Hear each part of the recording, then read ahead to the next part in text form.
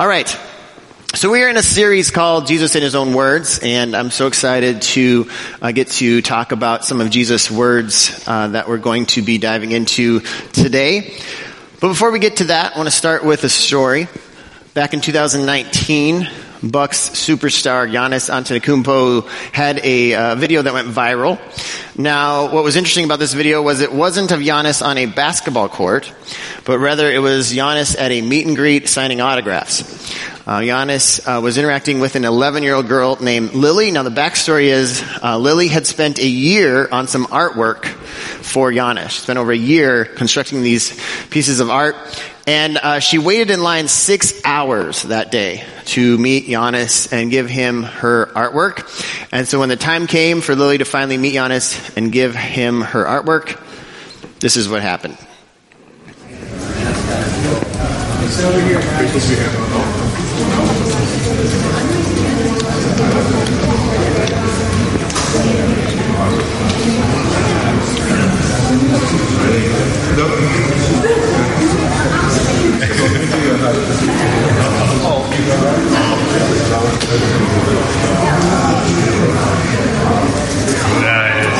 Thank you so much. Thank you so much. This is amazing. This is amazing. Can you do this? Agaya kali, agaya.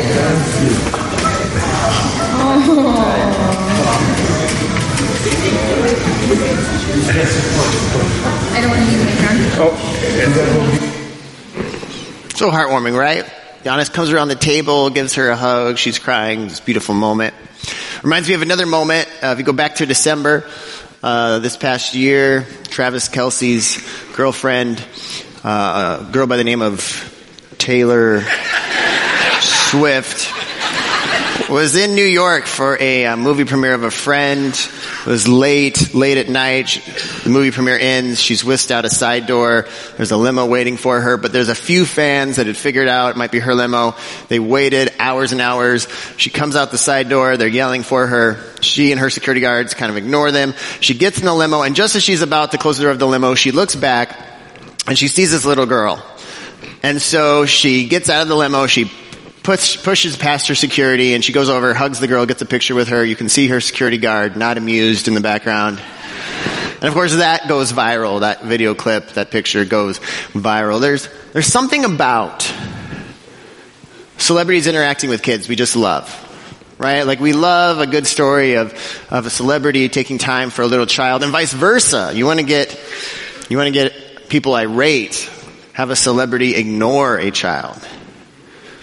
There's just something in us as a culture that says even though children are young and their brains aren't even fully developed and they may not even remember the interaction when they're older, that it matters, that children matter. Just go to Disneyland and you'll see how much we as a culture think children matter. And I think it's easy to forget that that was not always the case. For thousands of years, our world had a very different view of children.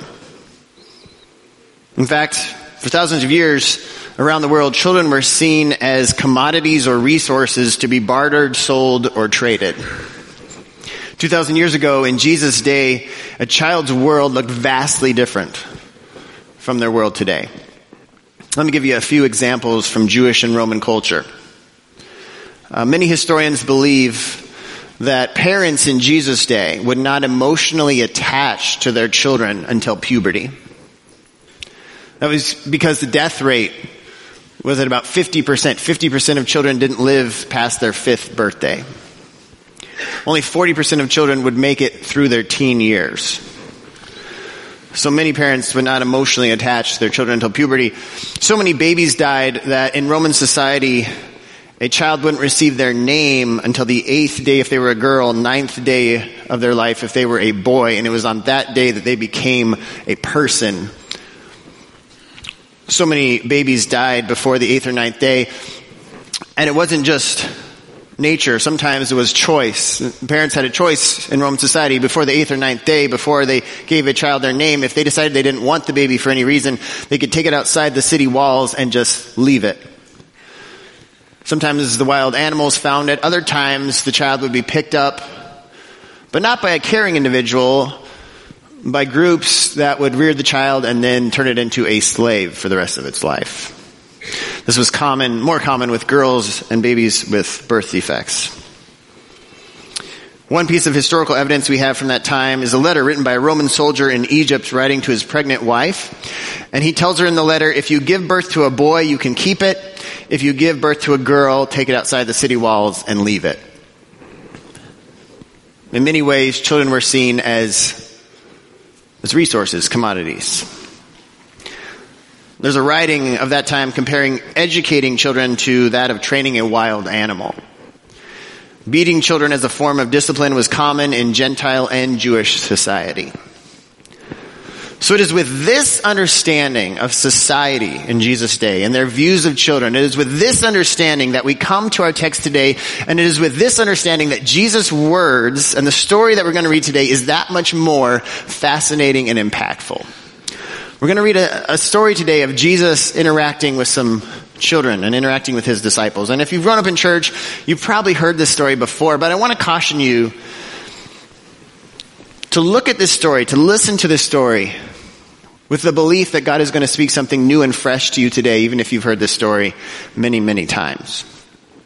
Now, the story is recorded in Matthew, Mark, and Luke. 3 of the 4 Gospels all have this story, but we're going to read Mark's account. So in Mark 10, starting in verse 13, here's what Mark writes.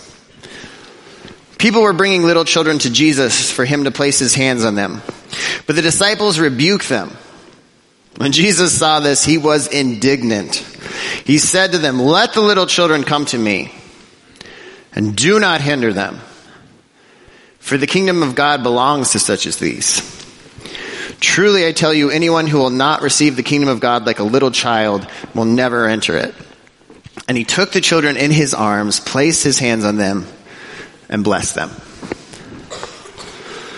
In my preparation for this sermon, I looked at old famous paintings of this scene. Obviously, we don't know what this scene actually looked like, but it's interesting to see what famous painters over the past centuries have thought this scene might look like. And so I found two of my favorites I want to show you. So the first one is by Benjamin West. And I like this one because I think Benjamin West shows us the chaos of this scene, right? There's all these little children and Jesus is holding this baby. And then in the far upper right corner, you have the disciples' quizzical faces. It's almost as if they're thinking, all right, this guy calmed a storm. Let's see what he can do with a 3-month-old. And then my other favorite painting is by a guy named Carl Bloch. And the reason I like this, I don't know how well you can see it, but the sole reason I like this painting is Jesus is giving his disciples the look. He is indignant that they would keep little children from him. Now, regardless of what this scene actually looked like, I hope you can picture this scene in your mind. Jesus is teaching. People are bringing children to Jesus. Now, it was common practice in Jesus' day for Jewish moms and dads to bring their children to the Jewish synagogue to be formally blessed by the rabbi. That was common practice. But on this day, Jesus' disciples rebuked the people. It's interesting. I think the Gospels have all sorts of little humorous moments. I think this is one of them. When you read the Gospels, the disciples have no problem letting lepers or Roman soldiers or powerful religious leaders right by to see Jesus, but suddenly when it's little children, they become big, strong bodyguards. We're going to keep little children from Jesus. We're going to do our jobs. We don't know why the disciples were keeping the little children from Jesus. Maybe it was as simple as they thought it was a waste of time. Below Jesus' elevated station, Jesus had better things to do. Remember, the disciples thought that Jesus was going to overthrow the Roman Empire. And if Jesus is going to overthrow the Roman Empire, then he's got better things to worry about than little children. But there is one more fascinating theory that some Bible scholars give us that I think is worth noting. Now, depending on your translation, some translations translate this a little differently, but the most accurate translation to the text is the wording that Mark uses in the translation that I've shown you. The most accurate translation of this text in all 3 Gospels gives us people were bringing children. Not parents were bringing their children, not people were bringing their children, but people were bringing children. So this has caused some Bible scholars to propose that it wasn't parents bringing their children to Jesus, which would have been a common Jewish practice, but rather that people, seeing how compassionate Jesus was to the untouchables of their society, were bringing orphans, street urchins, smelly, dirty, little children that had no parents. They were bringing those children to Jesus. And the disciples knew that those children were cursed by God. They were unwanted. And so the disciples felt that Jesus didn't need to bless them. Now, regardless of which theory is true, whether it was parents bringing their children or whether it was people bringing orphans to Jesus, Jesus' response shows us the heart of God either way. Jesus becomes indignant. Very few times in the Gospels that Jesus grows agitated at his disciples, but this is one of them, for little children. And he says that beautiful line, "Let the little children come to me, and do not hinder them. For the kingdom of God belongs to such as these. Truly, I tell you, anyone who will not receive the kingdom of God like a little child will never enter it." And then Mark writes that Jesus doesn't just put his hands on the children and formally bless them, as a Jewish rabbi would. But Jesus takes the children in his arms, which is something that a Jewish rabbi would never have done. In Jesus' society, that would have been very undignified for a man, and especially a Jewish rabbi, to take somebody else's child in their arms. In fact, if you read Matthew's account, remember Matthew is writing to a Jewish audience. And Matthew knows that a Jewish audience would have a difficult time with a rabbi taking children in his arms. It was so undignified. So Matthew writes, if you read Matthew's account, that Jesus just kind of formally blesses the children. But Mark gives us the real story. Mark says Jesus takes them in his arms. He doesn't care about being dignified.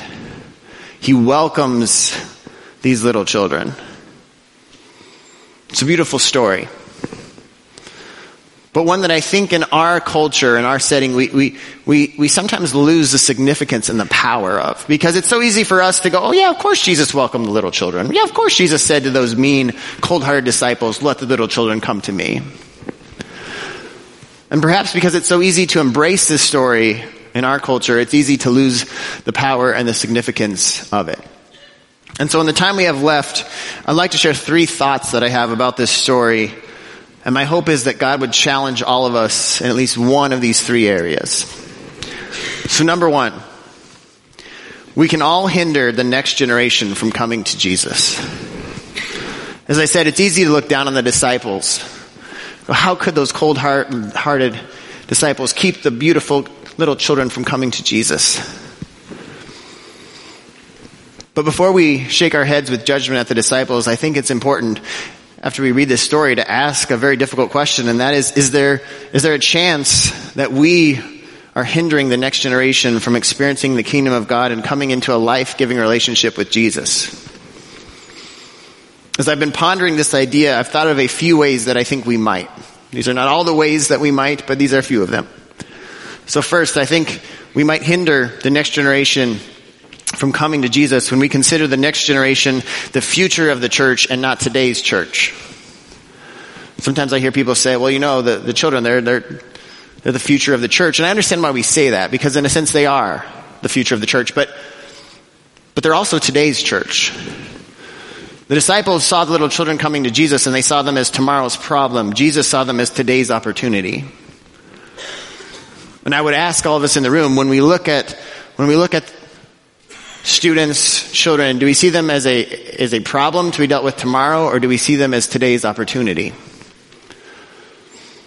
We hinder the next generation when we don't consider them today's church, when we don't invest in them, when we don't empower them to use their gifts and talents, when we don't see them as a vital part of today's church. I'm so thankful that at Northbrook we embrace this idea that our students, that our children matter, that they're today's church. So thankful for our leadership here that believes that, but it's going to take more than the leadership here for us to be a church for the next generation. It's going to require all of us to have an attitude that sees our young people not as tomorrow's church, but as today's church. Secondly, we might hinder the next generation when we look at them with judgment instead of curiosity. I think it's easy for every generation to look at the generations coming after with a little bit of skepticism. After all, the generations coming after us don't think like us, they don't act like us. And I get it. I've been in youth ministry for 17 years. When I started youth ministry in my early 20s, I related to the teenagers that I worked with, right? I was just a little bit older than them. I understood their language. I understood their lingo. For the most part, I understood their world. Now, 17 years later, I have to ask my 14-year-old to translate things that students say to me. I'm not sure if that kid was dissing me or giving me a compliment. What does this mean? And it's easy to judge. It's easy to criticize something you don't understand. The older I get, the easier it is to judge. But what I feel like the Lord constantly convicts me and reminds me of is that just as a missionary goes into a culture and has to understand the culture before they can minister to the people, you and I as older generations must first do the hard work of understanding the generations coming after us in order to minister to them. And that requires leading with curiosity instead of judgment. That requires reminding ourselves that every person has a story. That every action has a story. That every attitude has a story. And understanding this story can help change the heart. Leading with curiosity is necessary if we're going to impact upcoming generations. And lastly, we hinder the next generation when we tell them, put first the kingdom of God, but we don't model it. It's easy to say, do as I say, but that doesn't change lives. Over my years following Christ, I've had a lot of wonderful people teach me, instruct me, preach wonderful messages, and I believe in teaching. I believe in preaching. I've given my life to teaching and preaching. But I will say that the most impactful moments in my life have not come from messages, they've not come from teaching, they've not come from preaching, they've come from people around me living out the gospel.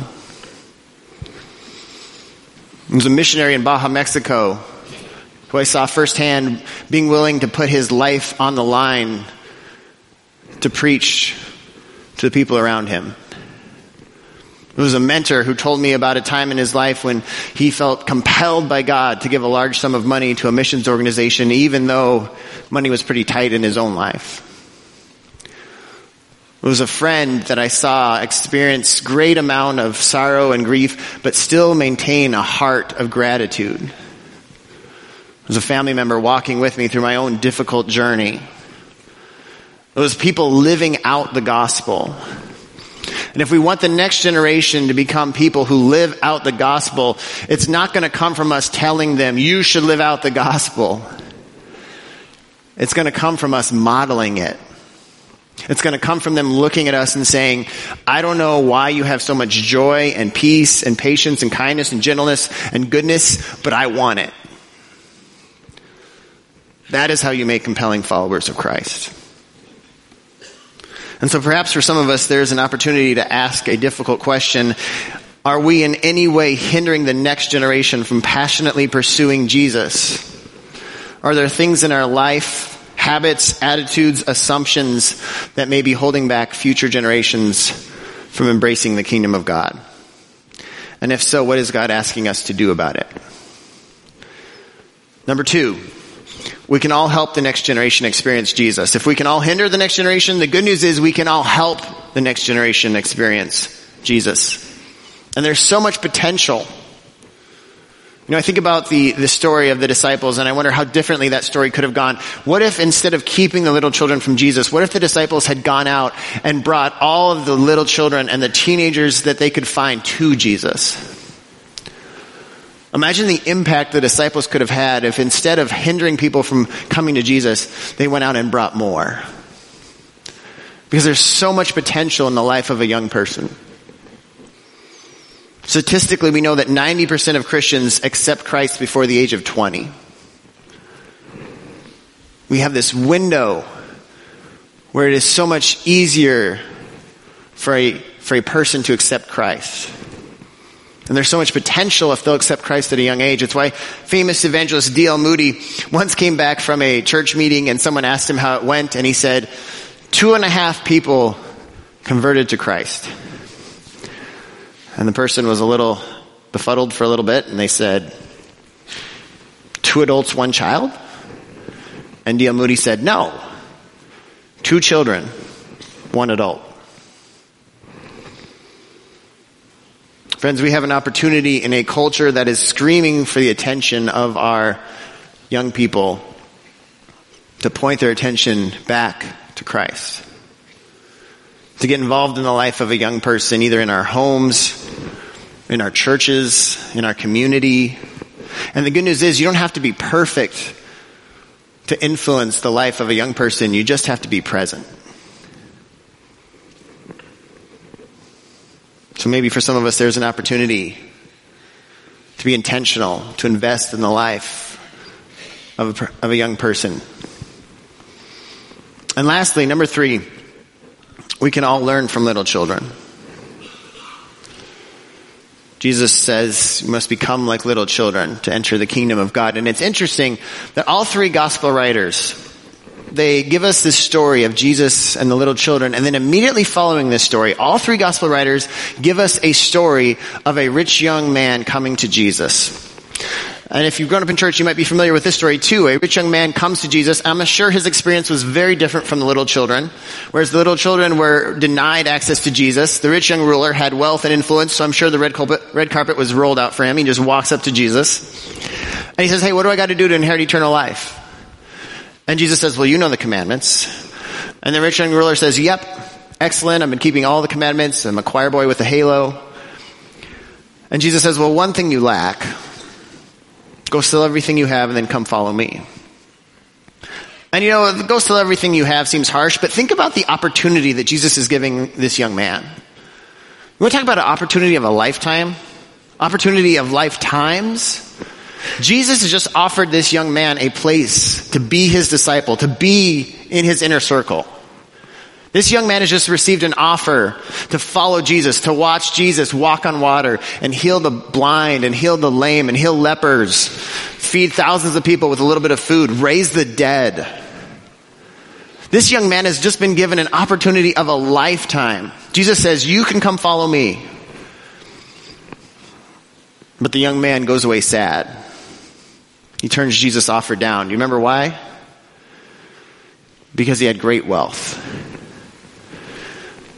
But see, this story isn't about wealth.